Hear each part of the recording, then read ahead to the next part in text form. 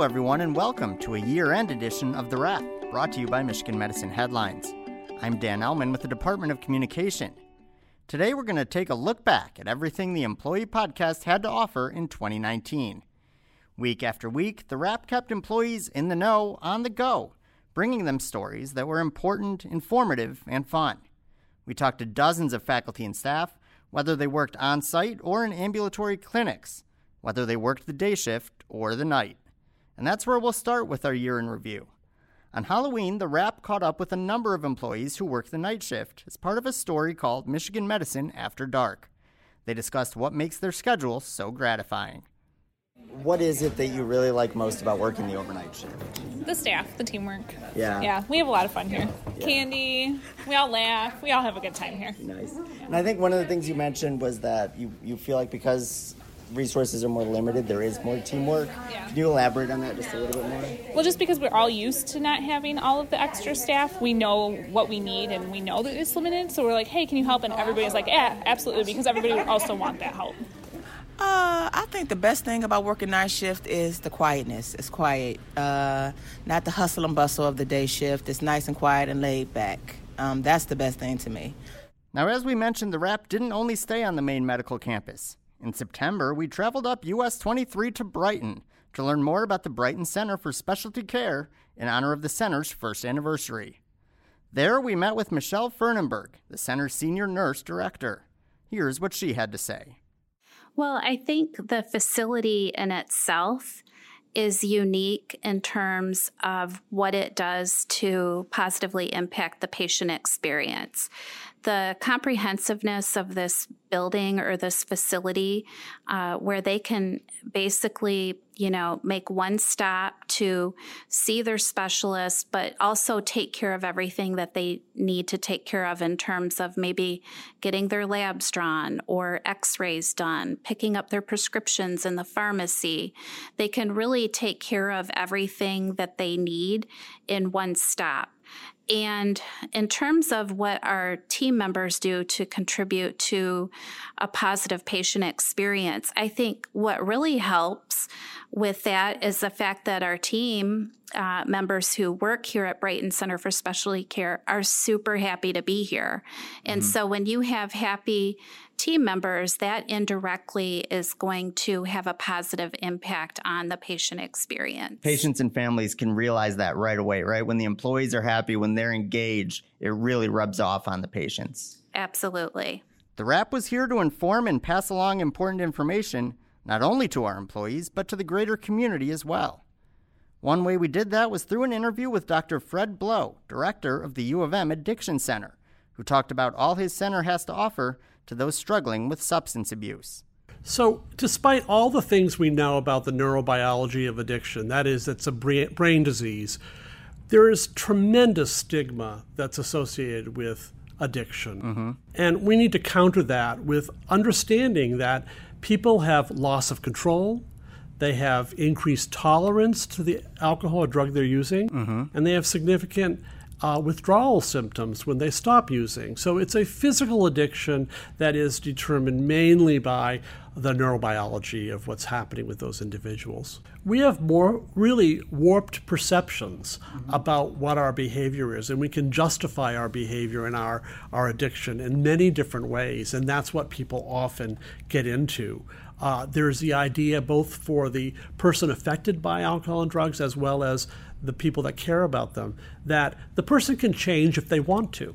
And so if we give them enough support, if we give them enough, help, that they can actually change. And that is only partly true. That we also know that the forces at work in terms of addiction are very, very strong.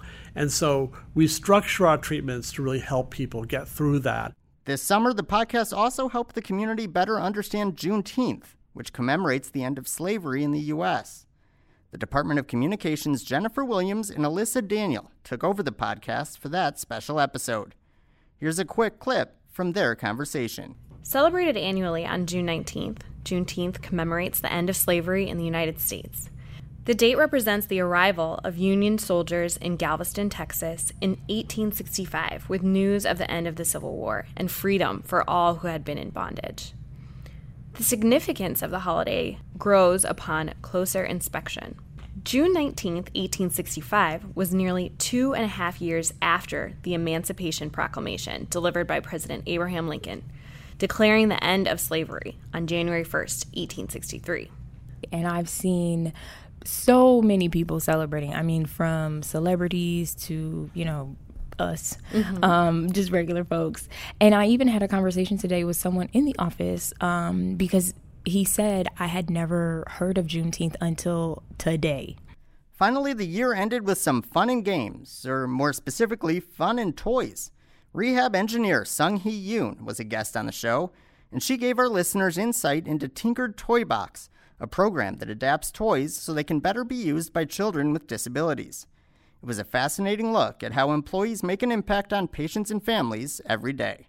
The goal of the Tinker Toy Box was to provide area children with disabilities with toys that they can play with. So these children have either cognitive or physical disabilities that get in the way of them playing with standard toys that are out in the market. And so we adapted them to help them be able to play with it.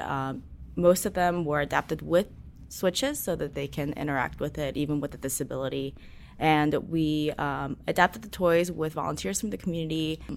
We adapted a fart machine, so the switch triggers a fart noise. That was one of them. One was a spin art. The switch spins this toy and it splatters paint all over the toy. Nice. The other one was Thomas the Train. So you press the switch and the carts go up a train track and then spins back down. And then the last one was a bubble machine. The switch triggers the bubble machine to spit out bubbles. That's awesome. If you want to hear full interviews of any of these stories and dozens of others, you can find The Wrap on iTunes, Stitcher, Google Play, or any other podcast hosting platform. New episodes debut weekly. All right, it wouldn't be an episode of The Wrap without the Employee Perk of the Week. If you're looking for a great family outing over the holidays or all year round, you can stay right on campus. Did you know that all U of M home sporting events are free to Michigan Medicine employees, with the exceptions of men's basketball, football, and ice hockey? All you need to do is show your M card to get free admission. For more great perks just like that one, go to mmheadlines.org and search Employee Perks. Okay, it's time for trivia. Last episode, we asked listeners, U of M is celebrating the 150th anniversary of what milestone? The answer is the first university-owned hospital. Congratulations to Susan Crow, a clinical informatics pharmacist who sent in the correct answer. Susan, a member of the Department of Communication, will be in touch to help you claim your prize. Now, this week's question comes from a recent headline story.